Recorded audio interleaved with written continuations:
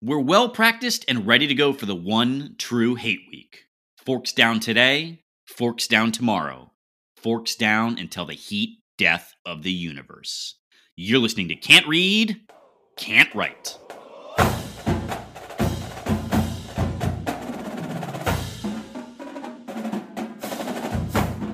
Welcome back, everyone, to another episode of Can't Read, Can't Write, the podcast that proves Spartans can talk. I'm Mike Jones, joined by the guy whose beard doesn't match the drapes. Kevin Greck, and the guy who really does know how long a football match is, Alex Plum. I'm Ron Burgundy.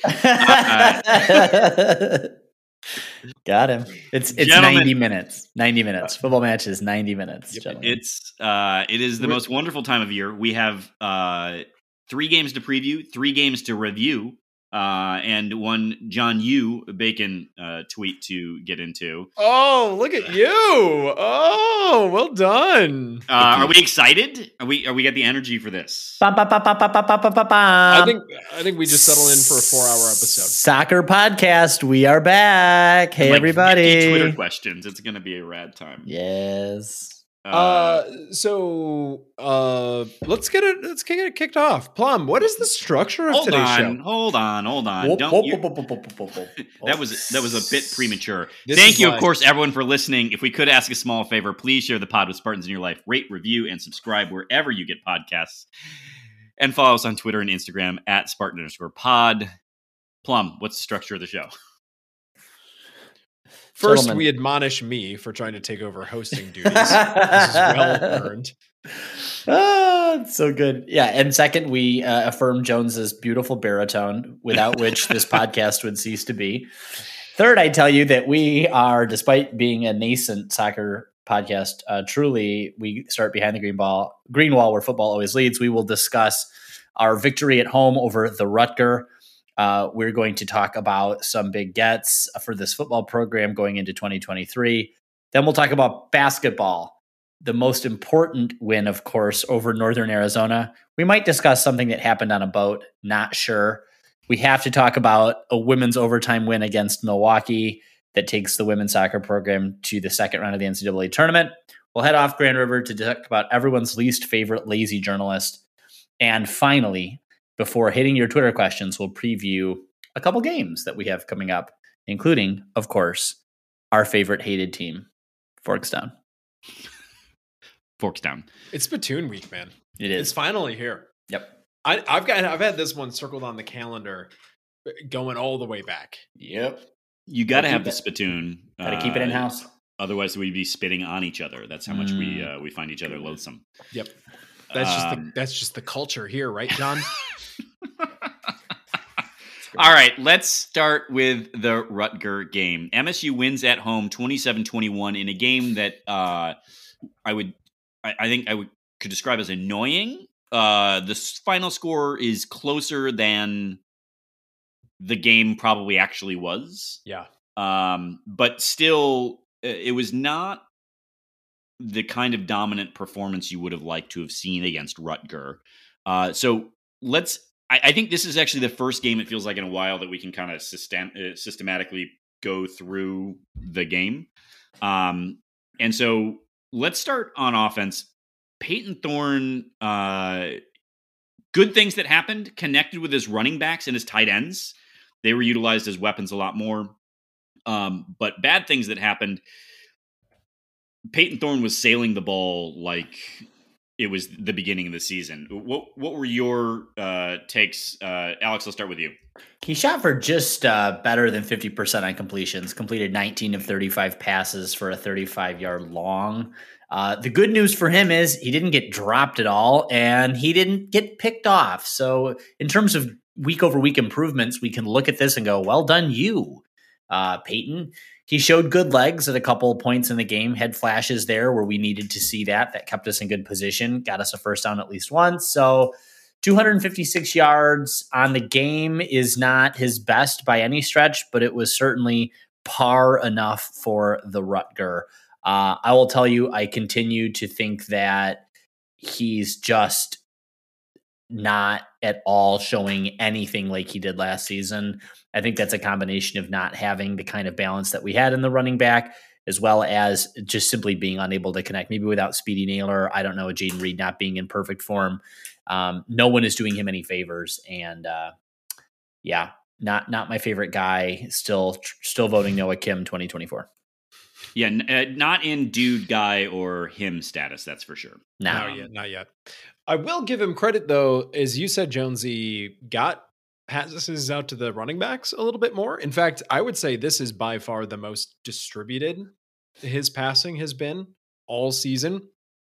I mean, he hit Barker 4 times, including for a touchdown. Reed and Coleman had 4 receptions each. Trey Mosley got in there. It seems like everyone, including Peyton Thorne, forgets that Trey Mosley exists for long periods of time. There were a couple overthrown balls. I think there was one to Malik Carr that I don't know how you miss Malik Carr, but then still also getting Jalen Berger and Eli Collins and that group. So I think it's just sort of mid. I think it's just a very mid, like definitely not getting you to Indianapolis type of season that he's had. And I'm concerned that he is what he is at this point. And I don't know that that's going to change in the future. Kevin, I think the one piece of good news, if you are looking for where Peyton Thorne could ultimately maybe get better, is that it seems that the ways that he's been bad have been consistent, right? So like consistently poor performance is addressable performance, right? Well, if it's routinely the same thing. So it seems like a lot of his throws this year have been overthrows, that he tends to be sailing high. Obviously not a quarterback at his level, but that strikes me as a technique related thing that can be cleaned up. We're going to see you at some camps this summer, Peyton. I want to hear about it. But the other sort of plus on this game, I think, is that we ran the ball reasonably well. And Rutgers is bad at offense in theory, but fine on defense. And still, Jalen Berger averaging 5.3 yards per carry, Jarek Broussard 7.3 yards per carry. Peyton Thorne with a 6.6, but on the 2 running backs, that's 27 carries for over 160 yards, almost 170 yards. Yeah, not bad. I'll take it. Would have been nice to see Eli get a couple of little touches in there too, but he cut some passes, got some out of the backfield. The intriguing part about that is that this makes it week 2 that we've ran the ball pretty okay. And I think the offensive line is different than what it had been earlier in the season. So I don't know. I'm looking for maybe reasons to be optimistic, is that maybe that's a thing that can start taking a step. Yeah. At the same time, though, this team had its fits and starts, and there were opportunities to put Rutgers away that were not taken. So we can talk about the other side of the ball as well. Yeah. So defense, spoiler, Rutgers played well offensively against us, and they were bad, real bad.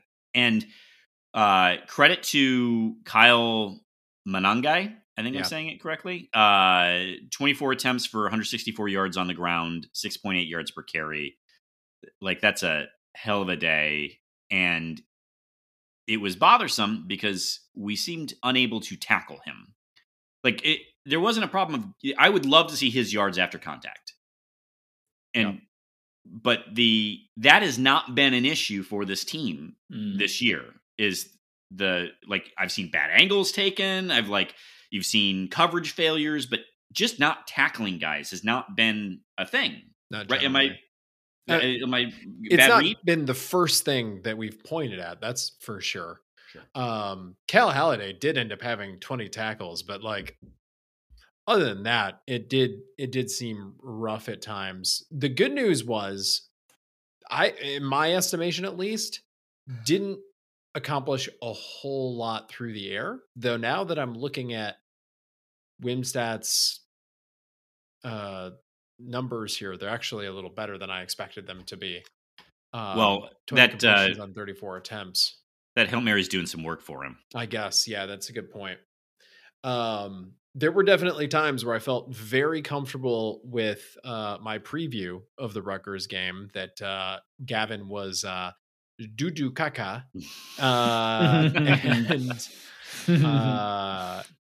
But then also, got a couple there as well. Plum, and it's I guess it's also worth noting that we're still playing defensive tackles at defensive end because we're so thin. We saw a lot of freshmen playing, but what were your thoughts on the defensive performance? Cal Haladay, and I probably am the one that needs to say something else about Cal Haladay because I have said consistently horrible things about him this season. He was such a favorite of mine last year. He wears my lucky number, so there's a lot to like about number 27. Unfortunately, he hasn't been great this season, but big, right? 20 tackles, I think. The box score has him at 19, but we'll give him another one because most box score keepers are dummies. That was good. And again, we've talked about this on the pod. Not every tackle is created equal, right? So big stops, third downs, things where you actually shift the momentum. And he had a couple of those where he really capitalized, and the performance was special leadership. So that's my nice things that I'll say about him. Should we, now that we're being gracious to people that we've had criticism for in the past, should we talk about special teams? Oh boy, it was a good game. Yeah, first time blocked field goal. 2 almost met our total for the season in field goals made. One of them was 48 yards. Ben Patton deserves. He hit all 3 point after attempts. Alex Plum, come on. Listen, Jack Stone should be grateful that Ben Patton exists. And Jack, if you're listening to this, or if your mom is listening to this, oh no, just get Ben Patton on CD. Whatever his pregame ritual is, whatever his mantras are that he repeats to himself, try it because, wow, 48 yards. This team did not deserve that. And yet, grateful. What did you guys think when the team was lining up for that field goal? I was yelling. I was screaming. I was like, Bryce Behringer has already shown the ability to just throttle the ball, but literally also to place it very well. And to do it under insane pressure after getting after bobbling it first. Oh, he's got trouble with the snap. Not Bryce Behringer. Not Bryce. No trouble. No trouble with this. Perfectly through those spectacles. Those specs. Yeah. Bad snap, bobbled, then ran into and still dropped it within the 5-yard line. Insane. Yeah. Beauteous. Gotta love him. So I think this was not as discouraging a win as last week's. Still opportunities here, but 1 game away from bowl eligibility, guys, with as we'll see, we'll talk about, just a reeling Indiana team coming to town on Saturday. Hold on. And our guys seeing crimson right now, thinking about it. Don't wrap up because we got to talk about Mel Tucker and late game shenanigans again. Yeah. Oh, boy. So on a Hail Mary with no timeouts, Rutger had no timeouts. They are able to get up to the line before the defense is set and run a Hail Mary and score near the end of the game, resulting in their opportunity to play for a tie with an onside kick. Obviously, that didn't go their way. I don't understand how Mel Tucker doesn't take a timeout there. Like, they're not going to run. They're going to get the playoff, so you might as well get your defense set. It just was kind of a baffling, like, huh? What? Yeah, it's the same. It's the same thing. I mean, it's and I guess I understand how important it is to run time off, but like they're getting, as you say, they had one play left, one way or another. So it seems like the least that we could do is just simply make sure that the defense is set. And then, everyone's chest got a little tight after that. It's the small stuff. Again, it comes back to, and it's just exhausting to keep having to say it. Why isn't he able to do the little things? What's going on? What's going on in his head? What's going on with his coordinators and assistants and kids in multicolored shirts? Yeah. What are they fucking talking about that is distracting him from the very obvious shit that's right there? Question, and this is actually ignorance. I don't know. Can any player call a timeout in football, or does it have to be like the coach or the QB? Like, is that? And I know in defense, I don't know who else it would be. That's a really good question. I don't know. I don't know. Assume any player can call a timeout. I mean, I imagine they're told not to because there's a strategy around how and when to use them. But so maybe I'm not going to run any indictment. Your QB would usually be the one in the best position anyway to call the timeout. Yeah, sure. And in defense, it's strange, right? It would be one of the linebackers, presumably, or something like that would call a timeout. But I'm not sure I've ever seen it done. Yeah. It might be that they technically can. It's just... It just doesn't happen. It just doesn't take place. I mean, you could understand if you were close on timeouts, you wouldn't want your players doing that because they're not keeping count. And if you don't have any left and you try it, that's a penalty, right, or something. So anyway, or I guess this isn't basketball; it's a technical foul. I don't know. I don't know. Want to do that in like a Final Four scenario? Nothing.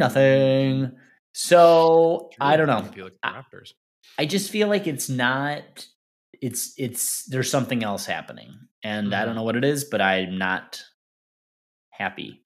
Yeah, I hope that maybe it's one of those things though that he realizes it's a thing that operationally it needs to be fixed, but trying to install a whole new operation at this point in time mid-season is too much.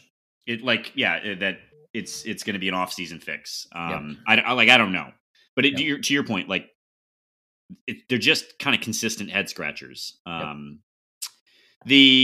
heard someone say that D'Antonio had someone on staff whose job it was like they were a rules expert, right? And would radio down to say call timeout, like for reviews or to extend things. Anyway, let's talk about recruiting real quick. I don't know why we'd bother. It's my understanding that the program is rotten from the inside out. There it should is. Just be nuked from orbit. Very good. That's what I've been told. Well, apparently Javont Brown does not buy John U. Bacon books because he committed to the Michigan State Spartans today. He's an interesting commit in that a lot of the data on him is a bit old. So he's listed as at least 6 feet tall, 220, but maybe a little bit bigger than that. Sounds like the plan is for him to play the will linebacker. He's a 4-star, 367 overall in the country for his class, 29th linebacker in the class, and 68th in the state of Florida. His offer list is incredible. Kevin, who's on there? Dude, we talk about how it's everyone, but this one is truly everyone. You've got your Bamas, you've got your Auburns, you've got your Floridas, you got your Florida States, you've got your Notre Dames, you've got your Ohio States, you've got your Ole Miss, you've got your U of M, you got your other U of M. You can choose which one I meant where. You've got Jackson State. I mean, like, this is this maybe the best offer list we've seen in this class? We've seen some good ones, but is this the best one? I don't know that I've seen a Bama and OSU combined offer list before. I mean, TBD on, or we'll never know how many are committable, right? Yeah. But there's always that caveat these days. The one that I left off for Hate Week, Indiana, also on that list. Eat one. But eat death of the universe. Yeah. Very encouraging and exactly kind of what the program needs right now to give it a little shot in the arm, get some momentum running in that direction. So really happy with this one. Is this the second 4-star linebacker in this class now? Yeah. So the other one is Jordan Hall from IMG, who is he was a top 200. I think he's like 202 now or something like that. Of course. So that but works. so Jordan Hall will be a Mike linebacker, and then Javont Brown will be the Will. But yeah, big pickup. Hopefully more to come. More good news to come. A lot of crystal balls are dropping right now. So hopefully that means some commitments come our way soon. And that's all we'll say on that subject. Yes. Yep. Not digging in further.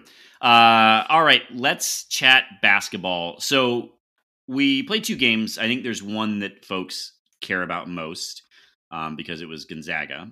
But I would say Gonzaga is a bit of a weird one because they played it on a boat. And a big boat. A big boat, a very big boat. But so let's chat for a minute about Northern Arizona. It's a 73-56 home win. I think my key takeaways were that this team is going to be fun. I think, Alex, you even texted at one point. I texted the group. I like this team. I think I said it with a question mark because I'm not quite ready to commit, but yeah, the ball moves well. There's an assertiveness on defense. They run hard, and the guards and wings are rebounding a bit more than we've seen in previous years. And I will say I'm going to jump on right now that I am all in on Trey Holloman as a big deal at Michigan State whenever his time comes. Yep. And speaking of time coming, I mean, we saw this was like the foreshadowing this game for Mady Sissoko and the Grand Valley game as well. We called that out then. Mady had a great game. This was my first game of the season where I was listening to it from Will Tiemann. So I actually got it for sure. But it seemed that way to me, listening to it, driving through rural Ohio. But Sissoko, man, really making the most of his time after I think most of the fan base and most of the talking heads that kind of, including ourselves, had written him off as sort of a failed experiment. Played really, really well. And like back to the basket stuff a little bit. He had a jumper in this game. It's not he was drawing fouls. He went from being the foul to the foul leader. Yes, I don't know how we want to say that. Good. No, you said it. And I just very, very encouraging. Go ahead. Oh, it's sort of, to me, is an interesting question about what's the take on Tom Izzo from here on out, because it is clear that like a big reason that MSU found itself in the position that it was the last couple of years is the 2018 class was what was it, Dudu Kaka. We've got to put that on a t-shirt somewhere or something. But can't write Dudu Kaka. Yeah, that sounds right for us. But the thing is,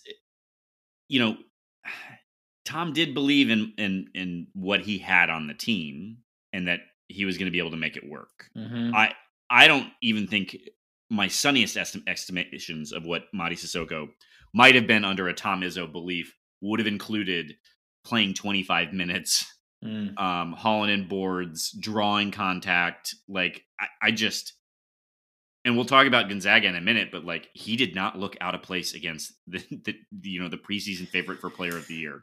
I mean, this was a game we have never seen before with Mady Sissoko. So let's do 2 things at the same time. Let's walk and chew gum. Let's say bang up game. My God, great. This is great. And then let's also hold him. Let's see how he does against Kentucky, right? Is there a repeat performance in here? One of the things I will tell you, and again, avid listeners of the pod will know what's coming next. Gentlemen, do you know what's coming next? 6 for 11 behind the charity stripe after we lost by 1. So you're going to come after Mady on this? I'm 100%. You don't leave free money on the ground. You don't have to hit 100, but you sure as shit can't hit 50. So and Joey Hauser, by the way, I mean, the free throws was about the only good thing he did on the night. All of the criticism for Joey tonight is well-deserved. He was fucking useless. And I am back on the Joey Hauser hate train. I cannot wait to get on and off that train at various stops this entire season. But in his 17th year with the Spartans, there is no excuse for an absolutely ass dump performance that we got from him. So anyway, I'm holding hope for Mady Sissoko and also acknowledging that while he's made impressive gains, 6 for 11 from the free throw line will fuck us like it did against Gonzaga, because we should have won that game. We should have won that game. I do want to point out, this is not a defense of Joey Hauser, but usually when he contributes on offense, it's from the 3-point line. I mean, he shot 50%, 4 for 8 for 3 against Northern Arizona. And then the entire game was like 2 for 1,000 for 3 on the boat. So he was out of his element, I would say, on offense. In the elements, in fact. He was in the elements, which put him out of his on the boat. So I do kind of want to put that asterisk there, but we know who Joey is at this point. He's going to have good games. He's going to have bad games. Bad games, yeah. Last year, Joey Hauser, I think I've not heard a single podcast talk about this. Last year, Joey Hauser wore a t-shirt underneath his jersey. This year, those sleeves are riding up a little higher. Yeah. Joey's showing the guns. Joey is playing with a swag. I think the game against Gonzaga is a big time anomaly. Mm-hmm. And I do think Hauser's, like, I would caution anyone who's like, Alex Plum gets a pass for being Alex Plum, but the idea that folks are gonna like suddenly be like, I knew this about Joey, like. Let's calm. Joey won us the game against Davidson last year. Like, had a hell of a game against North. Like, I mean, let's just give him a minute. Let's see how it plays out. I can see. I see you, Joey. I see you sporting that.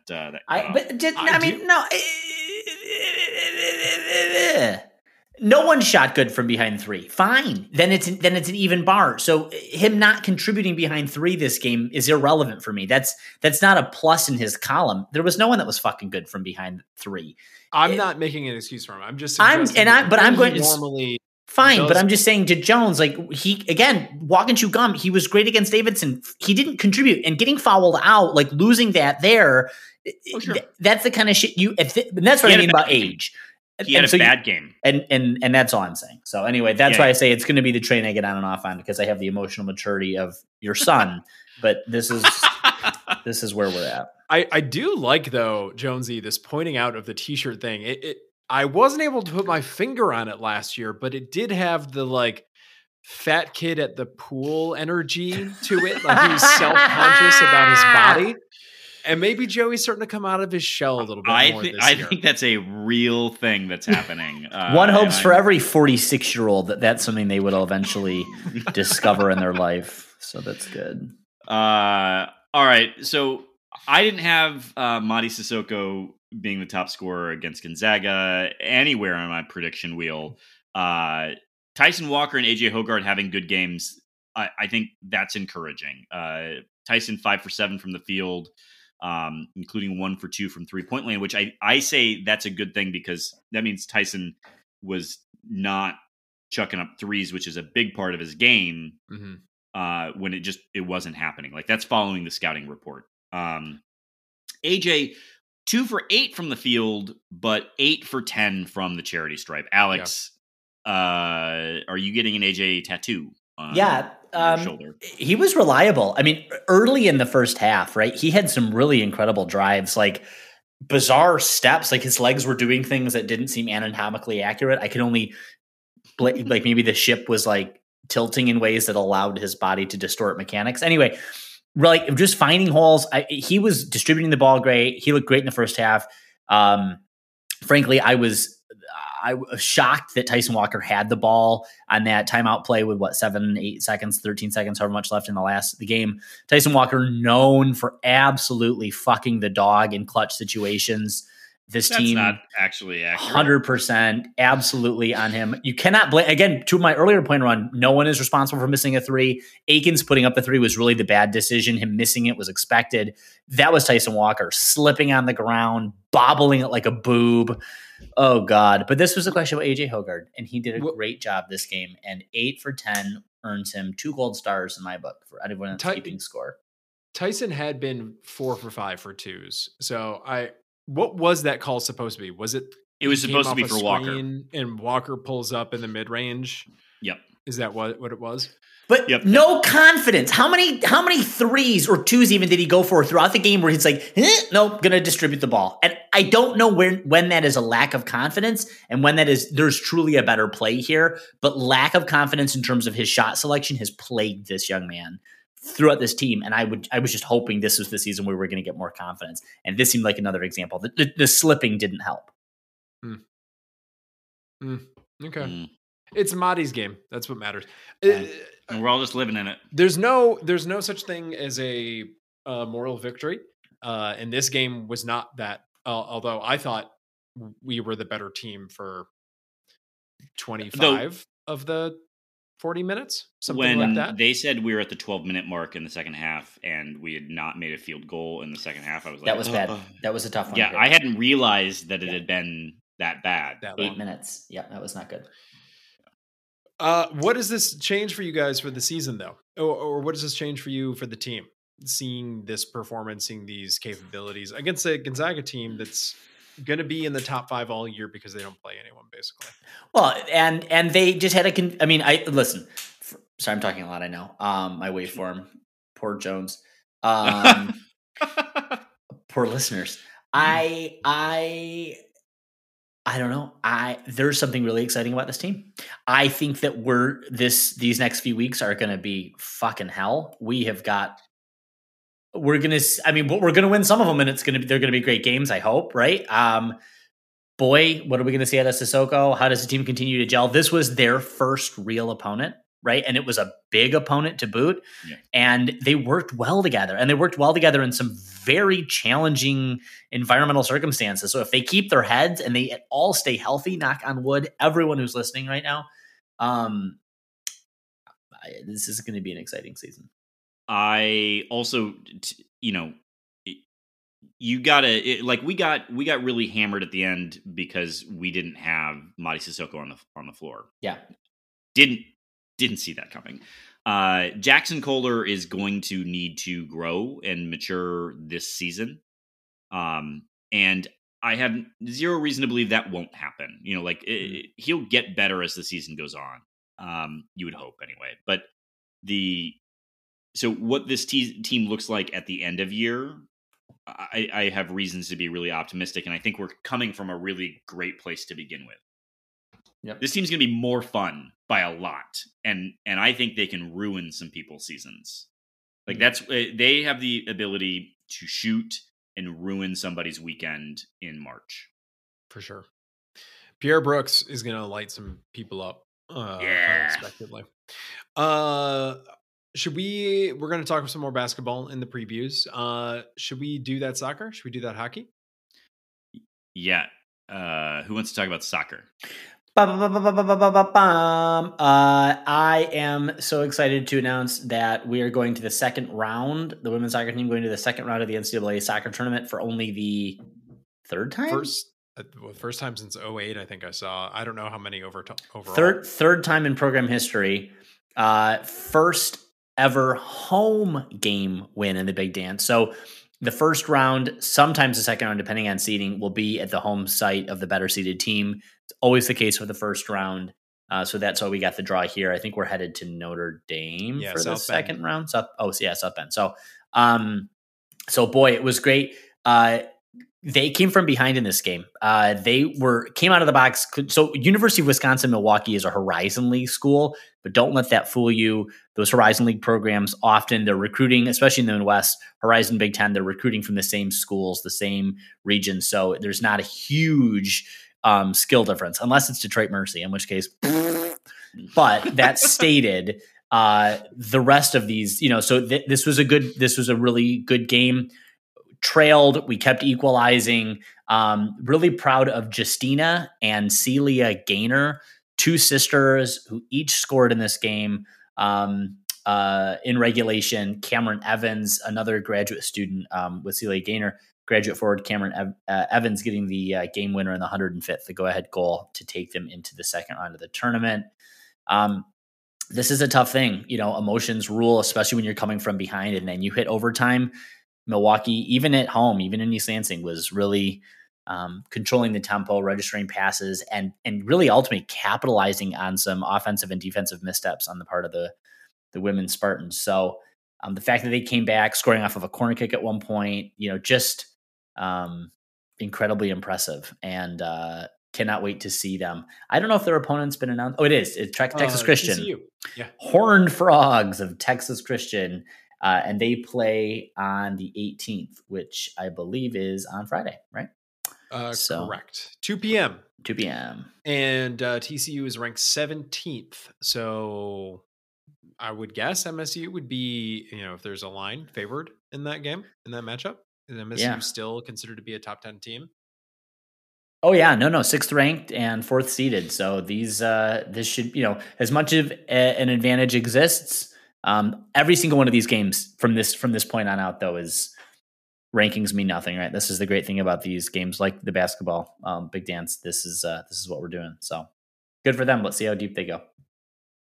Speaking of going deep, how about this hockey team, huh?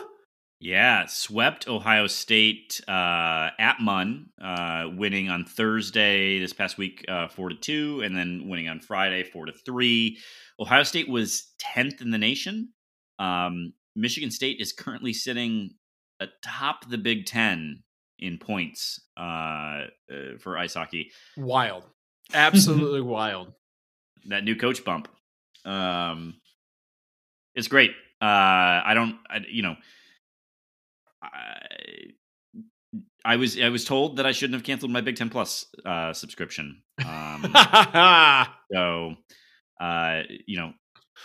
get in there before it becomes too difficult to get tickets. Yeah, so. I got to get down to Munn. Just a reminder, if you're an MSU FCU account holder, you get free tickets for a few games this year. I think follow-ups against Notre Dame, and I was going to say another Ohio State tilt, but I'm not sure about that one. So, pretty exciting. Get down to Munn. I got to get down there, and we should do that, Kevin, because I think you and I are both in account with Michigan State University Federal Credit Union. Yes, we should. Let's have a little walk on down to Munn. Yeah, we should have a walk on down to Munn. Michael, do you want to open an account with the MSU FCU, as in your olden days? Do they refund ATM withdrawals? Rude. They might. I don't know. Who cares? Small price to pay. All right. Let's say some. Do we want to? Are we going to keep punting on the board? Yeah. At this point, why bother? Yeah. That's honestly, and that's them winning. Is that we've reached a point of apathy about the board. All right. Why bother? Okay. All right. Let's say a kind word about our friend Brandon with an E, Sands with a Z, with Gold Star Mortgage. Brandon is a loan officer who works for Gold Star, manages a team with them. Gold Star is a Fortune 500 company based in Michigan that funds over $1 billion in mortgages annually. Brandon's team has 100 years of combined industry experience, licensed in 32 states, including the entirety of the Big Ten footprint and future Big Ten, with the exception of Iowa. Brandon is consultative. Rates are among the best in the country. And my favorite thing about Brandon is that they sell every kind of loan product that there is. So you can find the product that fits your needs if you're in the market to buy right now. Find Brandon with an E, Sands with a Z at Gold Star Mortgage. Anyone else want to chime in here? Great. Do it. Don't be a fool. That's what I got. All right. Let's head off Grand River. I smell bacon. And he's sizzling a little bit. He's feeling the heat, I think, on this one. So let's explain to people who are not online. Yes. What happened? Let's set the table. Take this. Yeah, I can start because I debased myself on the group text. Listen, John U. Bacon, what did he? I mean, apparently he had nothing else to do tonight, today, or was it last night? I envisioned that he woke up this morning, got his French press, got his coffee, went to his writing area with his laptop, logged in, and said, Today I choose violence. And the violence he inflicted on us was 20 plus, 25 or so tweets. 25 tweets. In an unnumbered thread, because he didn't know how far he was going to go in this mess. Truly flummoxing why he decided to publish it. Referencing unnamed, anonymous sources, basically saying aim for their knees, claiming that Michigan State coaches or officials on the sideline and players were encouraging defenders, blockers, tacklers, etc., to aim for the knees, as if such a thing was either A, like unique in sports, or B, not the appropriate mechanism by which to tackle for safety reasons. I don't really know. Obviously, I don't play. There was this thought that I don't know. He went there. There's so many places to take this, but the end of it. So he starts with. So there's no. Let's just start with no journalistic integrity. Quoting anonymous, unnamed sources who clearly have a bias because they're employed by the University of Michigan, working on the sideline, and have done so for many, many years, which he tries to use to cite the sort of like, look at all their years of experience, and these clearly neutral people are saying it's the worst they've ever seen it. There could be nothing that would get them to change or conflate any of their past experiences. So that's insane. But then he ends it with this bizarre attack on the Big Ten, Kevin Warren particularly, of which, of course, he has to remind us, like only a University of Michigan affiliated individual can, that his son plays for Michigan State. As a walk-on. Plays in quotation marks. That they haven't, the Big Ten hasn't done anything. And where is this report? The silence is deafening. I mean, it is such a nothing burger that he just wants her to. He has nothing else to talk about, I guess. I don't know. How embarrassing for him. I think that is the important thing. I think he knows it too. I think he already knows, and he thinks that the criticism that's being levied against him online is valid. I mean, if indeed the staff was encouraging the team, which I'm not so naive as to think that there's probably not colorful language used on sidelines, and probably some hyperbole in terms of violence that's being thrown around. Yeah. But if indeed these young men were being coached to actively harm the other team, as is being accused of here, I think we would have seen a much dirtier game for all of the hand wringing that we've been seeing coming out of the University of Michigan. I don't think anyone has pointed at specific plays of, like really dirty play on either Blake Corum or JJ McCarthy. I think the other one was, we were being told to break JJ McCarthy's arm. Now again, I'm not so naive as to be John U. Bacon to think that, maybe something like this could ever be said on a football sideline, or this line in here about how Ohio State, when they come to town, it's all business and they just want to get a win. Like, there's videos of dudes shouting at stuff in the crowd and tossing the double birds, and they love that stuff when it's Ohio State because it suits their narrative about how important and inflated they are. But this is John U. Bacon. But this is another example of how important it is for that program and those affiliated with it, because make no mistake, John's bacon is made selling books to this fan base. Yeah. That denigrating MSU as a university and as a program is the most important thing, and he'll go back to that well over and over again, as he has done before. Yep. He's their avatar. Yeah. Like, Plum, I had a question for you about this, because the again, these anonymous sources, the hand wringing about the conduct on the sideline.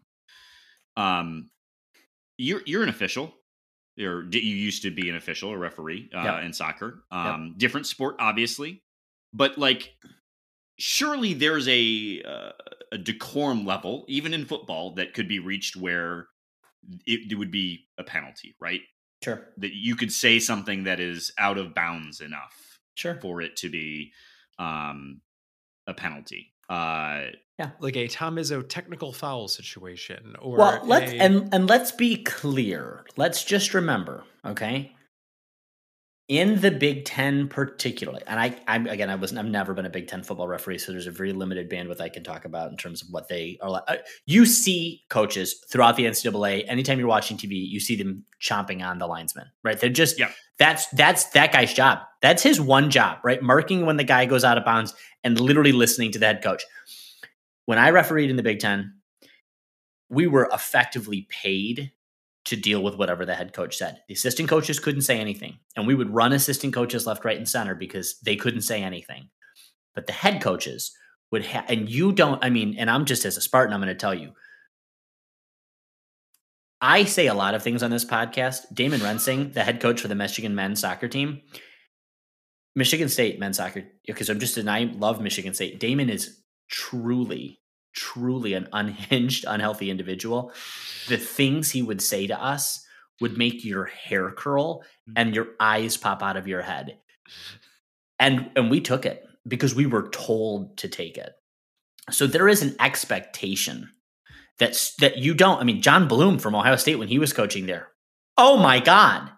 So that's just the game. So we can say it's good or bad, fine. But as long as the conference is allowing it, who fucking cares? The referees don't have a voice in this because they want the assignments. It seems like a journalist would have taken this information and asked, "Hey, officials throughout the conference or the Midwest, does MSU have a particular reputation for this? Is Mel Tucker indeed that much more abusive than anyone else?"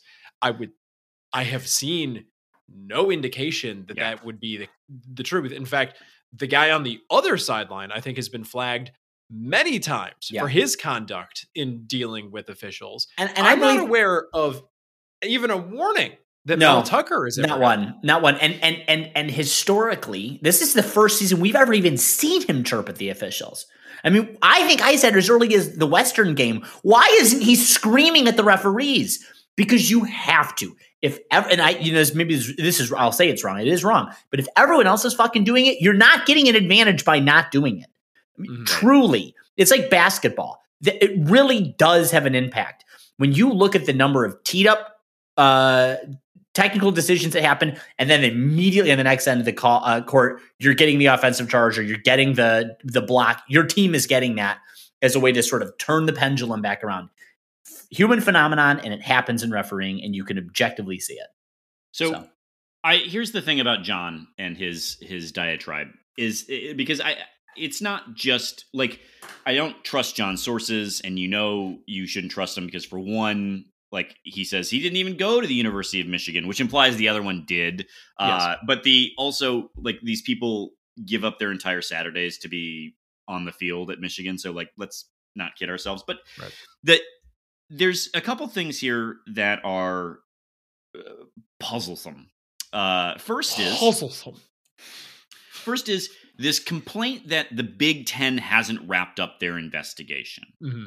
Now, the investigation at hand is about conduct that took place in the tunnel, and to support his whatever claim, he cites sideline conduct, which are wholly unrelated. One is not related to the other. Second, I don't know what John and other people associated with that university expect the Big Ten to do. Yeah. First of all, this notion that the Big Ten should just wrap up the investigation means that they would have been doing an investigation concurrently with the police department, which, they're not going to do. They're going to let law enforcement go first. Which they would be criticized for doing that as well, for coming to a conclusion before they have all of the facts from the police investigation. Mm-hmm. You'll note MSU got sued by a staffer and let that staffer go because they conducted their own investigation without letting law enforcement go first. Mm-hmm. So it is a big no-no. But then there's this other claim that because it truly was a bit of an unhinged thread that he put together there, that Kevin Warren needs to recuse himself. Recuse himself. Yeah. Like I don't know what like that he's a means. justice. Like what do you, what punishment do you, John Bacon, or any other person who seems to think that this is a worthwhile conversation about recusal, what punishment do you truly think the Big Ten is going to hand down that will affect the son of Kevin Warren? Because I assure you, at worst, it is a few players being suspended or kicked out of the Big Ten and a fine to Michigan State. That's where it's capping. They're not killing the program. I made my way over to MGO blog for the first time this season to see what the ideas were that were being bandied about. And there are true expectations that MSU is going to get bowl bans laid down by the Big Ten, that What? MSU is going to lose scholarships. I'm not aware of any conference ever handing out those types of penalties to a team in its own conference where it would financially benefit from that team going to the bowl. You're unhinged if you think any of those things. The other thing is, and we've been very, very clear about this, it is unacceptable to hit someone with your helmet. It's unacceptable to stomp on someone. Punch someone. Yes. If you were involved, particularly in the helmet incident, I don't want you ever taking a snap again at Michigan State. I'd prefer probably that you weren't here on campus ever again, even as in the capacity as a student. However, if most of the stuff that happened in that tunnel had happened on the sideline instead, this stuff would be over by now. Wouldn't even be talking about it. Yeah, it would be law enforcement wouldn't be involved. And here's the other thing that, like, sorry, Kevin, to cut you off, but that really pisses me off is that Jim Harbaugh and Ward Manuel upped the stakes immediately. They went straight to criminal charges. And so now that's where they've moved the Overton window. Yeah, Well, the that's Washington County attorney. The prosecutor's office. Prosecutor's office has received the police investigation. And so now that what we can all agree is unacceptable behavior. Yep. And because frankly, there is a lot of, we condone what is actually illegal in a lot of sport. Like, and by condone, I mean like hockey, right? Hockey players fight. It's against the rules. Attacking with a stick. Yes. Like, so if all of this had happened on the field, it doesn't mean that I'm proud of it, that I think that the players shouldn't be kicked off the team or suspended for a period of time. I absolutely think those things, they were, what they did was wrong and not representative of the university. But by going to where they went, now there is no coming back from that conversation, and you have chosen to make the conversation about young black men being put into the criminal justice system. And there's not a positive outcome there. truly, do you think that someone having a life-altering consequence is what is best and necessary for this to happen? And it seems to me that John Bacon is trafficking in very much this, like, there needs to be more done here. Yeah. I just don't see it. I don't see. They're suspended. They've been suspended indefinitely. What? You've got your pound of flesh. Like, how much more are you expecting to get from this? Should we talk about the other thing that John Bacon is getting very close to trafficking in as well? The dog whistling? It's a little uncomfortable, John. Be honest with you.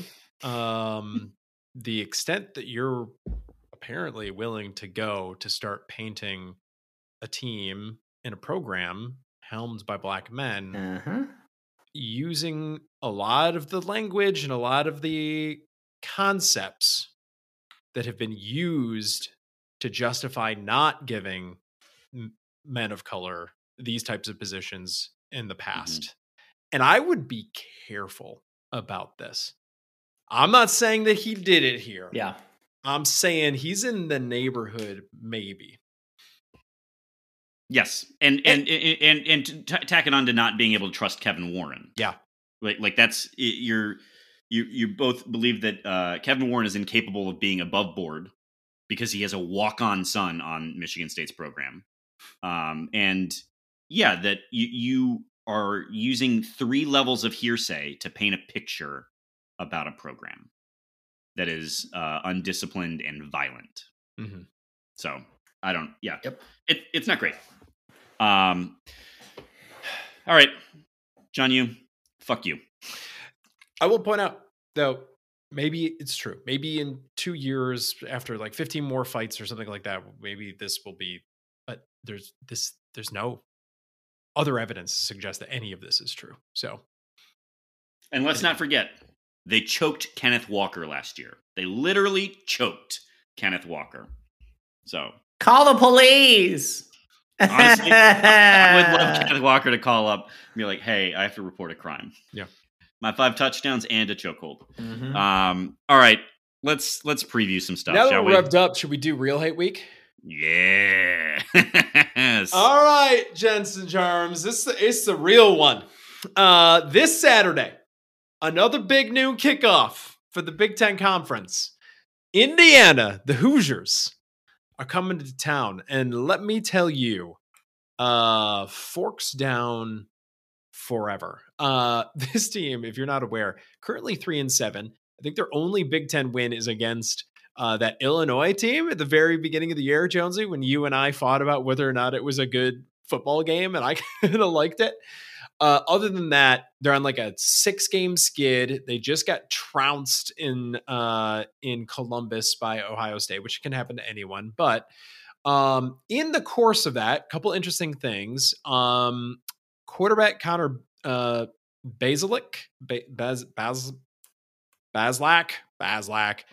was kind of benched in the first quarter after Indiana went down 21-0. And they brought in Dexter Williams in relief of him. And Dexter Williams is two-way player. He is a run-heavy quarterback. In fact, he was their leading rusher in that game against Ohio State. But I would say that his performance was just as mid as Mr. Melzax. But I'm getting the impression from comments that were made by Tom Allen after the game that Youth Pastor Tom Allen? What's that? Youth Pastor Tom Allen? Youth Pastor. That's right. That they might be looking in this direction as a starter for Saturday. I would be almost kind of surprised at this point. They use language like really gave us something extra in the game and stuff like that. That implies like it's going to be hard to go back from that. The good news for the Spartans is the Indiana defense is not very strong. In fact, the Ohio State, running game averaged like I think over 8 yards per carry on them, and that's been wasn't that with 2 injuries too? Yeah, it's been a recurring issue for Indiana. So maybe Plum Jalen Berger gets even more in your good graces if such a thing is possible. Nom nom nom nom nom nom nom. Okay. And I mean this is an Indiana team that I guess technically could max out at 5 wins, which may be bowl eligible, but this is a MSU team that could secure its bowl eligibility with this game at home. And I don't know what the line is, I don't know what it opened up at, but I would expect MSU to win this game and get to 6 wins on the season. Your guys' thoughts on the Hoosiers? I just want the bowl game. That's all I care. Spittoon, baby. It would be nice to hold on to a trophy. But I want those extra practices. Should we talk about some shooty hoops? 2 games this week. 2 games, 2 big names too. We got games. Kentucky and Villanova, though I don't know that Villanova is very good. Yeah, they lost to your alma mater there, Jonesy, didn't they? Yeah, they did. They lost to my Owls. The law school is right across the street from the stadium. But the it lost 64-68 to Temple, and it was technically at Temple, but it's all the same town, so It's not a meaningfully. Yeah, it's sort of like would you call it like a neutral site game, or would you call it like a? I don't know. I mean, I don't know that Temple's got a ton of energy right now. Do you want to fill the gaping hole that's been left by in Philadelphia basketball lore by Brendan Quinn going national and going golf, and talk about the Philadelphia teams and those great games? You had me at gape. Absolutely. Should we talk about this Kentucky team just a little bit? Yeah. So you guys are not going to be surprised to find out that there are 3 freshmen that are getting quite a lot of run. Kentucky? Carson Wallace, Anyenso, and Livingston, I believe, is the last one. I'm just glancing at their at the list here. So those 3 guys get a lot of run. What's interesting is you're going to see some seniors out there, though. Shavir Wheeler is back. He's out there, senior, running around, little guy. So let's see. They played Howard and Nesk, and there's not really a whole lot to learn from either of those games. So I don't know, guys. Like, what do you think of this? We've done okay against Kentucky in the past. Yeah, What's our Champions Classic record against Kentucky? We've got is it 2-2 or something like that? Sure, I believe that. I'll buy it. I think the question's Oscar Ishibwe, right? Yeah. Like, can Mady Sissoko hang? And if the foul trouble happens, then yikes. Like, this is going to be the place that Tom Izzo is going to have to figure something out. Because as much as Mady's been able to hang so far, that's my concern, is that eventually the fouls are going to get there, even if we're generally speaking happy with his performance, right? Like, you can't go off a cliff. Mm-hmm. So that, like, Ishibwe, it seems to me like if you can shut that down, you get a shot. All right, there we go. Do we want to talk about Villanova first? Reminder to everyone, they got a new coach. Kyle Neptune is now the Villanova head coach. I can't take someone seriously with the last name Neptune. And the most important thing, of course, is that they lost to a Temple team who is, I don't know, where's Temple on the Ken Pom? I mean, it's going to be in the like high double digits, right? It's Temple. 97. 97. There we go. High double digits is right. So lost to Temple by 4 points. Better Damian offensively Dunn, than defensively. They've got big sophomore energy. Damian Dunn is, playing like every minute that he possibly can. Cleve Battle also playing a ton of minutes. So those are your sophomore wings.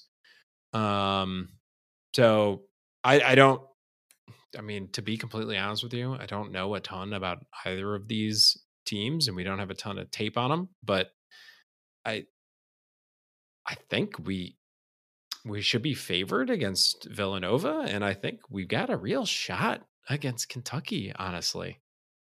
I after, we'll see if Gonzaga is the real deal this year. But after watching that game, I'm optimistic that we're going to be able to hang more than I thought we were going to be able to hang.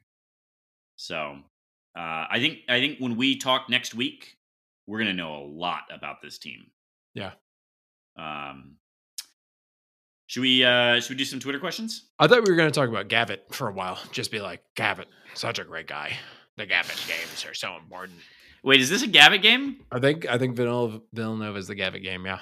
Oh my god! I look forward to the Gavitt games every year. It is the one thing in life that I can set my clock to, and it gives me meaning. Jim Gavitt, widely recognized and loved for his heroism in the war, the Great War, and his efforts to create the first string cheese sold commercially in supermarkets in the United States. Indeed. Jim Gavitt. All right, let's do these Twitter questions. First up is the Are You Screw podcast, who asks, welcome back, Hey guys. Yeah. Do you What do you guys guys think of understand my how insane it previews? is that we got 460 yards in a Big Ten game? I will say, if anyone does, for some reason, want to listen to a Rutgers podcast, That's they're the one. fantastic. And yeah, we're not happy about it either. But ask any real racer. Winning is winning. Next up from the Mike Jones. I love Tyler Hunt's story, video guy to punter to tight end. It's amazing. Make a movie about him. But for F's sake, can we please quit targeting him in big moments and crucial situations? Why can't those targets go to Carr or Barker? Hunt had to go 4 for 6 on targets yesterday. I think it had 4 2-6 targets. I think which all went unreceived. Yeah, he did not have a performance on Saturday, unfortunately. You were absolutely right, Mike Jones. He would certainly not be getting any of your delicious, sweet, sweet liquor, and he doesn't deserve it. For whatever it's worth, I think the video guy thing is actually the Bryce Behringer story, because Bryce was off the team for a while and then came back. But I will, one quick thing, Alex, is that the only reason Tyler Hunt gets those targets is because no one suspects that he'll get the targets. Oh, that's how it works. Wow, that kind of circular logic and reasoning is exactly why Jay Johnson is still employed on this football team. They were all seemingly in short yardage situations where you bring him in to do the run blocking, and then they're like, psych, we're going to pass it to our worst pass catcher. And it's going to work one of these times, and you're going to be blown away. Seriously, one of these times. Though Peyton Thorne did sail him twice, in fairness. That 2 of them were on Peyton. Anyway. Peyton's really good. Really good. Next up from Mike Jones, how did you guys forget to mention Mady Sissoko would be the best player on the Hoops team this year? I come here for the hard-hitting expert opinions and talent evaluations. Can't believe you guys missed that one. That's on you. Mike, you must have misheard us. We were on the Mady train the whole time. Never a doubt in our minds. Last season. Yeah, you should re-listen to all of last season's. Yeah. All right. Last from Mike Jones. Can someone find and heal Hank Pepper, please? Bryce got hit on a punt yesterday because of a bad snap. We can't afford to lose him. Why didn't we beat up the guy in the tunnel after he hit our MVP? Our charges being pressed. Are the U.S. Marshals after him? This is the real question. And because you asked this on Twitter, you can expect that John U. Bacon will be writing a book about you, Mike Jones, and how absolutely morally vacuous you are. How dare you? Next up, go MSU Buttboy69, my favorite Twitter handle. Please go get yourself a white check and a blue check. Do you feel better or worse, Michael Jones, after that game? I don't know what game he's talking about. Not just about Rutgers. The team, but about yourself as a human being. Yeah. I will say time helped soften that game a little bit for me. Yeah. But after the game, I was like, I just watched Rutgers put up over 400 yards of offense, and we weren't able to tackle them. It was bothersome. Didn't care for it. Yep. Next up, Below 6788. Plum. Better chance we found a legitimate kicker or a legitimate 5? 5. I think that's gotta be a 5. Right. Yeah, I think that's right. Ben Patton we're gonna give him a longer runway because it's too soon to say. Can't say. Kevin Greck, better chance football goes 8-5 or basketball wins the Big Ten? I'll take basketball. I think. Can they even go 8-5? How can we even go 8-5? Oh, the bowl. Who the bowl win? No, but how many games we have? Oh, we have Ohio State and Penn State. Yeah, you're right. Okay. Indiana. We'd have to win out. Penn State. Oh, we already lost to Ohio State. So then we could. So then how could we? If we win against Indiana, that puts us at 6, and then if we win against Penn State, that's 7. Oh, and then 7 and then 8. Game. Sorry. Well, when one considers below that the talking heads have tapped Indiana as the team to beat in the Big Ten, I think you got a shot at it. Yeah. Yeah, that's fair. I don't think they're running away with that thing. And from what I saw from Amani's Eastern Eagles, Michigan isn't running away with it either. So I think it's in play, and it seems more likely to me than winning on the road at Penn State and winning a bowl game. Greg, follow up here. Wildest guess on what Carson Cooper did to not play Friday? Well, Tom Izzo was asked about this in the press conference, or on the side of the ship, or wherever it was, in the John, in the head. I don't know where they were. Basically, he said, "Don't coach my team," and then was like, "The freshmen aren't ready to play. They're idiots. Ask them." So Carson did something to cross Tom Izzo that day. I don't know what it is. He said, "Print that." He said, "You got to be prepared to play. Print that." But I'm guessing it has something to do with the weather down in San Diego and I don't know, he was sunbathing. That's right. Bonus question from Bilo, which we'll do. We're charitable. Tom Mars, David Diamond, John U. Bacon. What's the next stupid name that comes out of the woodwork to say something about the MSU U of M tunnel game? Masalam's already spoken on it, so he's gone. Joel Ferguson. Ferguson. We haven't heard from Uncle Joel, have we? Where is he at? Is he grandfather now? I don't know. How old is he? Is he like 700? He just seems like an old man. He's been on the board since 1953. Yeah, I think he's taken over the mantle of reanimated corpse from what's his buckets. Yeah. Maybe Angler steps up. That'd be nice. Yeah, speaking of reanimated bloated corpses. Next up from the Shervert, to me, Gonzaga felt like a W and Rutgers felt like an L. How does the pod feel? I co-sign on that. Yeah, I like that. I like that. I don't, because there's no moral victories.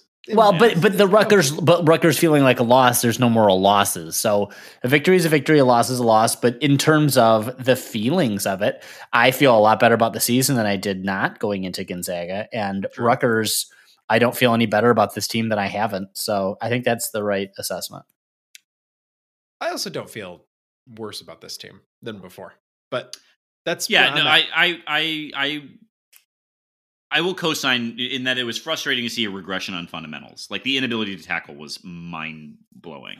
But the calling of timeouts would also be very nice. They keep chopping. Keep chopping. Speaking of which, Sharver reminds us of this angle that we should have brought up last week in our preview because we were schooled on this last year.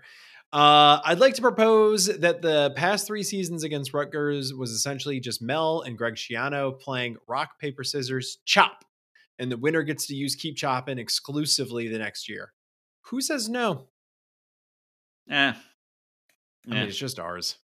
We get it. I mean, they do keep they do make the digs on the social media. But if you want to make an axe trophy, that's cool. All right. Last up from Shartvert, prop bet of the week, Bryce Behringer yards per punt by season end versus MSU Hoops win percentage in November, 8 games. The over-under is at 49.5. Over, both. Yep. I'm on over. Wow. All right. I like it. Elon Bloom asks, guys, based on the Gonzaga game, will this basketball team be better than you thought this year? By a logarithmic factor, yes. With a big asterisk. We've seen what happens when certain players can no longer be in the game. So if there are injuries, still have those big concerns. Sure. Mady Sissoko goes down. I'm just saying, then Steven Izzo steps up. Like, this is the kind of thing that we didn't even talk about that, the manufactured opportunity for Steven Izzo. Oh, yeah. When Tom went and told... I think it was the other way around. I think it was an offer. I think it was the other way around. The coach offered to do it. Yeah. Oh, that's nice. I like how we hacked back as like the quid pro quo. Like, okay, these are offsetting intentional fouls. And I also like that Stevie didn't biffed on like the it's shot. never gonna happen for him. Yeah. It kind of reminds me of the story of Izzo Goes to Broadway, actually, for any of us that saw that when it was at Wharton. Wait, what? This would have been like 2009, something like that. Izzo did a musical called Izzo Goes to Broadway at Wharton Center. And the story was all about the big free throw that he missed in high school or college that put his life on a collision course with coaching and greatness. The last musical number, and this is true, ends with a giant hoop coming down from the ceiling at Wharton Center, and Tom Izzo himself with a ball throwing it through the hoop. So this is the cringiest shit I've ever heard. It was incredible. I watched it from the upper tier, the upper deck. Yes. Wow. With the jerk guy. Next up from Elon Bloom. How about that hockey team sweeping the number 10 team? Plum, your thoughts? Yeah, I mean, we need to get Jer Bear back here because this is going to be a program team, and cannot wait to go see them play against Penn State on January 13th, Friday, January 13th. It's going to be a spooky hockey night. All right, we got to pencil that in. And finally, Jonesy, what is your opinion on where MSU football will be next year? Up, down, or same? That is I have zero reason to believe that it will be up. And that's okay if it's young. Like if we get a lot of young guys out there, I can mostly be fine with that. That's only okay if we also have a very young offensive coordinator and an even younger defensive coordinator. And I'm looking at like 19-year-old coordinators who can grow with this program, because anything at this point. Teenage boys who get other teenage boys. Thank you. Thank you.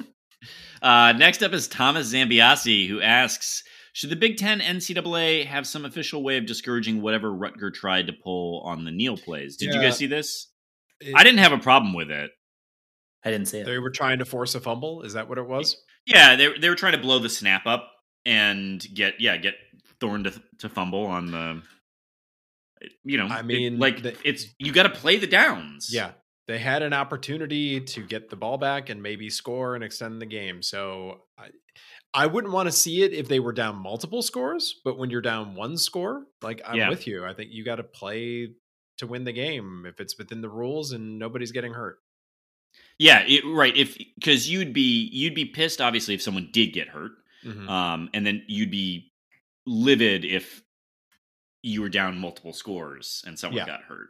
Yeah, if Rutgers is down 15 pulling this, then what's the hurt risk? Why is there a risk to getting hurt? What am I not understanding?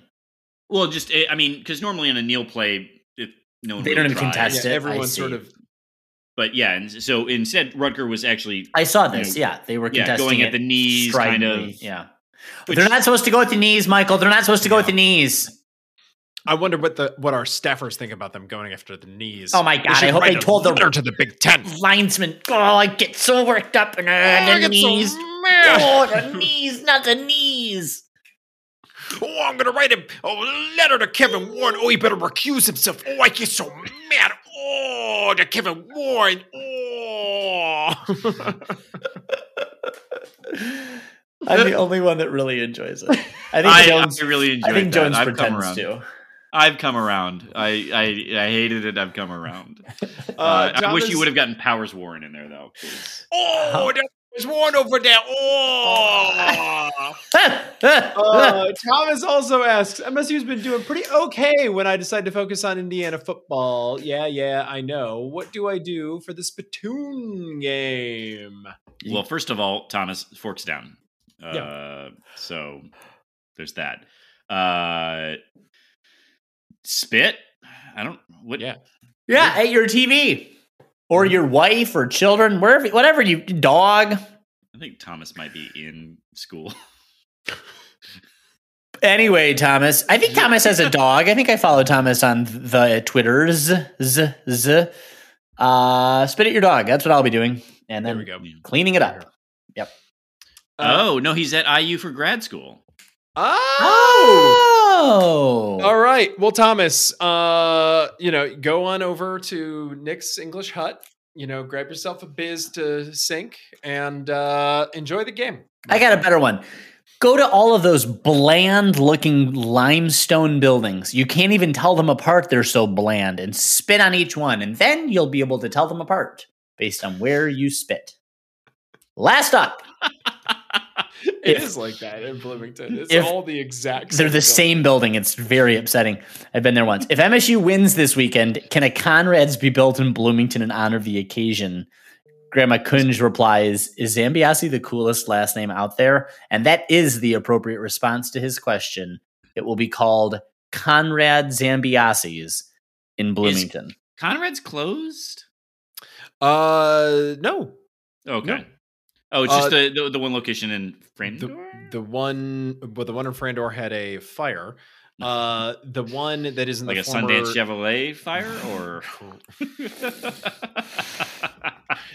there's all of the paperwork was at that one. Oh my god, no! What? Not the papers. All of our pay slips were at that one. Weird, crazy. The grease fire got out of control in the back office. It was strange. The one, the Conrad's that closed was the one at the former Gumby's location. That place is cursed. All right, next up is Nate C. Will 5 wins get a bowl, or do you think we need to get Indiana? I don't know. Do we need to get in Diana? I think that's very inappropriate, and I don't think that we should answer that question. It seems, especially given that I learned from MGO blog today that we're going to get an imposed bowl ban from the bowl ban because of what happened, and we deserve it. We deserve it. Really, all of the players should probably be forced to self-immolate in the middle of the field. Next up from Nate C, which preseason game left on the schedule do you think would be the best to win? Which team do you think will sneak up on? Let's take a look here. I mean, it's tough because we don't know who's going to be in the bracket for the PK 100 or 85, I think it is. Oh, that's a lot. I'm going to go ahead and say Kentucky. I think that's a good dub. I think so too. Maybe, and I think Villanova. You want. I think we can win the Ron Gavitt game by beating Villanova. I'd also very much like, and I think Jonesy would as well, to take that game at Notre Dame in South Bend. I'd like that one very much, please. Yeah. If I'm looking for scalps, I'll take that one, please. Yeah. But let's not say that again. Okay. Yeah, let's not. Let's go. Nate C says, are you ready to apologize and talk hockey yet? Yes, but only if you give me that signed Tom Izzo basketball that you got on the big boat. Wait, what? Oh, yes. You need to look at his Twitter pictures. I saw he met Mark D. Oh, he met Mark D, and he got I think that signed basketball was for him. We all know you're looking at the Twitter pictures. Nothing. That did nothing. But I want that ball. Give me your ball, please.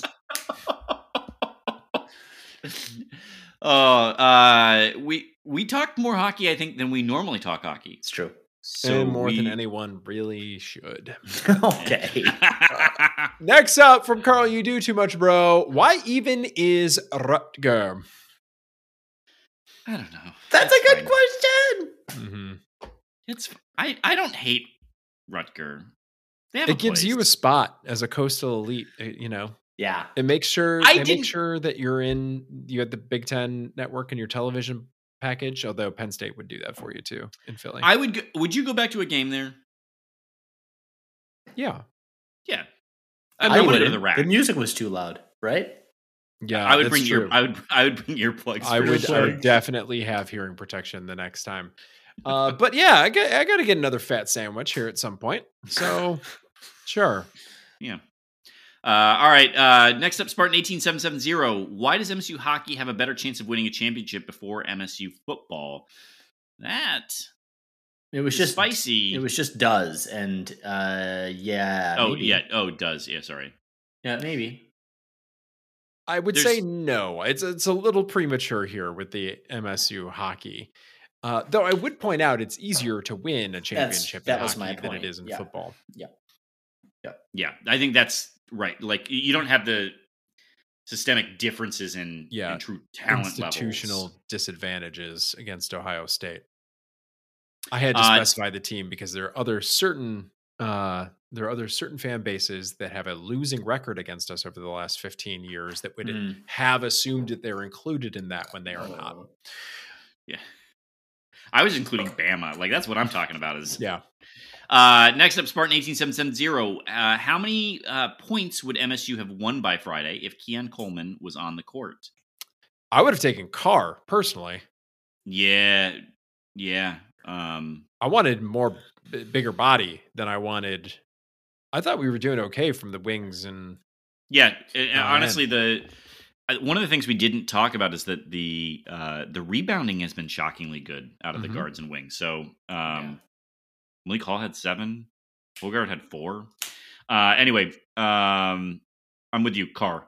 How much money will John U. Bacon donate from his tunnel book to the Anderson victims? Precisely $0 because he'll be too busy buying all of the books back off the shelves that won't sell, simply to keep his ratio high. I do think it's worth reminding folks that we have from a credible authority that John U. Bacon does bring his books with him to public places as conversation starters for other people. Out at a restaurant, he has his own book with him. Yeah, he also cited his own book as a way to give himself cred in his rambling Twitter diatribe earlier to sort of say, see, I've said these things. It was a bizarre self-reference and self-own, really. His record on Anderson is not good, by the way. Yeah. It is actually doo-doo caca? Yeah, doo-doo caca. Okay. Next All up, right. CT and TC. Michael Jones, what's your favorite pie? Blueberry. Interesting choice. Would not have gone in that direction. No, and it was the wrong answer. Kevin Greck, what's the best zoo? What's the best zoo you've been to? Billy on the street. There's a for zoo. There's a zoo on US 2 in the Upper Peninsula. Oh my God, the US 2 zoo. Forced to walk through a number of times, and then like the rest of the world, when I watched the Tiger King, I was like, oh, we have one of these places. It's in the UP. What's the one that's on? Is it 94? There's like a Jackson. It's near Jackson, the deer museum. Oh yeah, like the come in and see 100 deer for some reason. Like anyone would ever want to do that. Who goes there? I've never understood. That's got to be cover for something else. I'm terrified when I'm driving on 94 that I'm going to see a deer come through my windshield. Why in the hell do I want to stop to go see a bunch of deer eating and crapping? Why aren't they being shot in whatever pen they're in is the question. Yeah, that's correct. That is 100% correct. No interest in ever going to that place. All right, Plum, worst place to have the World Cup, Russia or Qatar? God, this is a really good question because it is a fucking hard one. I think it has to be Qatar, not just because of the human rights record, but also because the weather does just not invite and the booze. Soccer. There's no booze. But Russia's got to be a close second. I think, frankly, you might choose North Korea over either of those two. Next up is the Keith Ski, which with the very best question I've ever read on this podcast. It is. All right, we're gonna do it this rapid. Just all right. Alternate. All right. So you ask the question, and then whoever gets asked the question will go next. All right, Michael Jones, would you rather have Jalen Burger or a great burger? A great burger. Greg, Peyton Thorne or a thorn in your side? They're the same thing, right? Plum, Jay Reed or a chance to read? That'd be a chance to read. I deserve hope. I deserve hope. The podcast name tells you can't choose that. He wants out. That was his quiet quitting right there. Someone help me. Michael Jones, Malik Carr or a new car? A new car. Kevin Greck, Amir Speed or Keanu from Speed? Oh, Amir, I'm sorry, but it's got to be Keanu, right? Yeah. That's some prime Keanu. Yep. Come on. Plum. This is a good one. Eli Collins or Tom Collins? I'm actually choosing Eli Collins, and I love a Tom Collins. I'd love to have a Tom Collins with Eli Collins. Ooh. Yes, that's right. Michael Jones, Cal Holiday, or a holiday to the Caribbean? Kieski ran out of energy on this one. Yeah, he did. He did. but I'm going to take that holiday to the Caribbean. Great all right, question. Next up is Ali. Which game felt more like a loss, the football game or the Gonzaga game? We Keep kind of going covered back on to this. those. Yeah, I think we answered that. I mean, Yeah. it's basketball. The actual loss is the more loss. Yeah, that's I'm true. not on board. Yeah. I know. Not on board. It with was this a moral loss. victory It was a garbage. loss. All right. Grooch, you had a worse game this week. Football 10, basketball 10, or Tudor Dixon? Tudor Dixon and Dixon. What was that? What did the vote count end up being? And did she accept the vote 7 count? point? Was she 7 points? 13 points? I don't know how many points she won by. A lot of points. Big Gretch, Yeah. man. Put on the buff, sis. You're my girl. Dude, she's got, for the first time in our lifetimes, she's got the full state house as well. Like, Yeah. 10 points. 10 and a half the points. way things worked out for the Democrats here, unbelievable. By just about 500,000 votes. Atta girl. There we go. There you go, Big Gretch. And finally from Ali, question for Plum. How satisfying was it to see Harbaugh take the L on Prop 3 this week? Be courageous, Jim. Just be courageous and let women control their own bodies, you stupid motherfuck. God, you are an absolute douche tool, and I hope you fall off a bridge. All right, Dan Hellpepper. Since it's Spittoon week, Kevin Greck, have any of the pod ever tried? Oh, I guess this is for all of us. Have any of us ever tried chewing tobacco? I have not. I've tried dip, but not chewing tobacco. What's the difference between dip and chewing tobacco? I couldn't have told you. One you chew, one you do not. Uh-huh. Dip is the one you just put in, like, Yeah. in between the lip and the. Huh. But Yeah. chewing tobacco, you actually do chew. So, Dan, I think It's like leaf.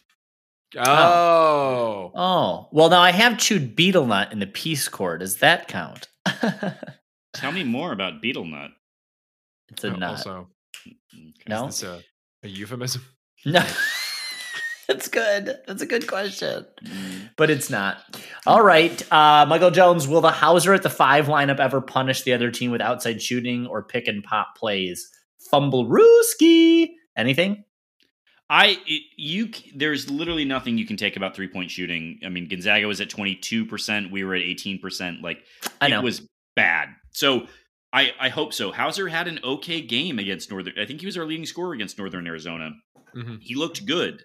I expect from 3, 50%. Yeah, I expect in a gym to see him play well, and we'll be able to capitalize. Yep. Last up from Dan Hellpepper. Oh, yeah. We Yeah, should have talked about this. Ask me the question. Yeah, Plum, who will be the second former MSU athlete to become Speaker of the House? Oh, what a great question. Joe Tate out of Detroit is the first Democrat Speaker of the House, Speaker of the Michigan House in some time. I don't know, 10 years, 10, 15 years, I think. So happy for him. Glad for Detroit to have some leadership at that level. I think only the second Detroit area Speaker of the Democrat Speaker of the House. Sounds right. So anyway, Joe Tate, great for him. The second will be...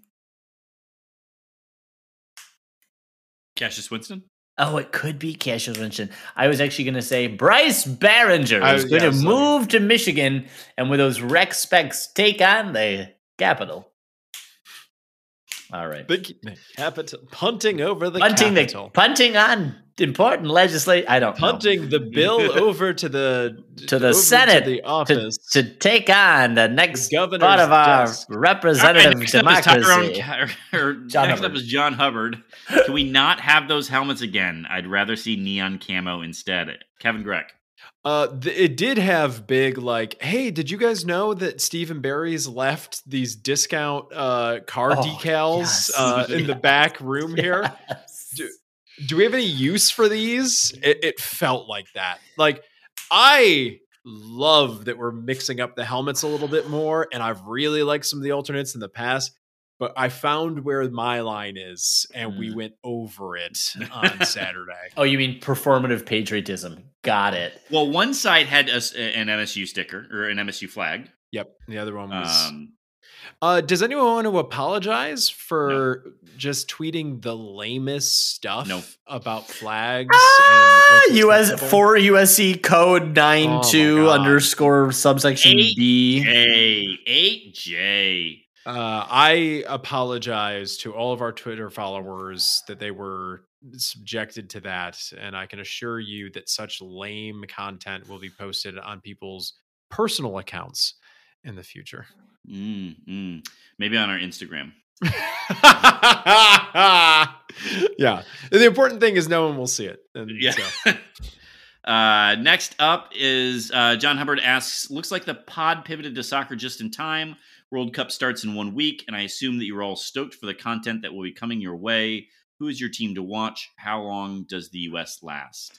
We are making it out of the group stage. Our first game, I think, is against Wales a week from tomorrow. We are in group, I don't know what letter, but we are playing Iran, Wales, and merry old England, who I can only imagine at the loss of their monarch is going to just be flummoxed and totally discombobulated along with Wales. This is an eminently winnable group for us. Even if the best we do against England is draw, Wales should be beatable. Iran should be beatable. For those folks who don't know, because you hate yourself, the top two teams in every group advance into the knockout stages of the World Cup. Does Scotland have its own team? Scotland does. I don't think they qualified this year, but yes, Scotland does have its own team. And that's why it's not Great Britain. It's not the United Kingdom. Each of these individual countries fields a team. So does Northern Ireland have its own team? That's a good question. I don't think they do. Ireland does, but I don't think that Northern Ireland does. Anyway, all right. John Hubbard asks, now that the season has started, could the timestamps for when basketball comes up be included in the show notes? It will help with skipping ahead. Thanks in advance.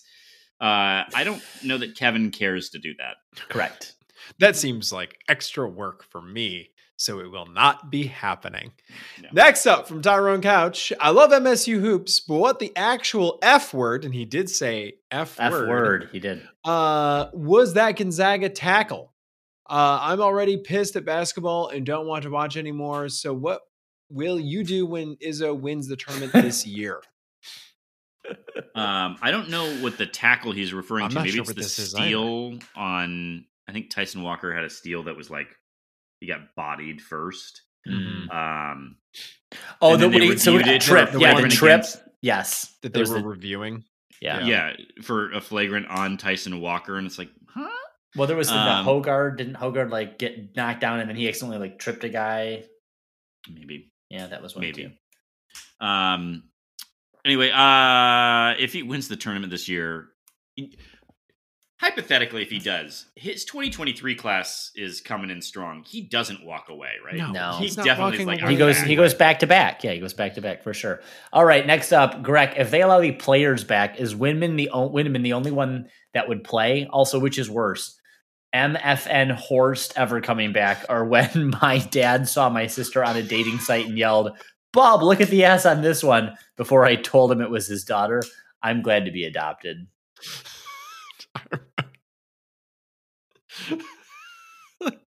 I like how he spells out the swears for us to keep it, nice and family friendly. Then he just douses everything with gasoline. If he's allowed back on the team, Windman, I would say, is the only one that's playing for sure at this point. It does seem like elements of the defense have moved on from some of the dismissed players, but I think they would still be back in the rotation. So, Jones, you want to take this next one? Sure. Rant of the week. The Illinois "Oh no, you can't do that" chant was neat at first. The fourth to fifth time, it's middle school quality. They're as shitty as the dairy farm bowing the stench towards the stadium. I want to go back to just hating Paula Dean-esque Auburn fans and that Buckhorst again. That was good. Rutgers really like to indulge in the oh no. Yeah, that's right. Awful. I'm so glad that we don't do it. Awful.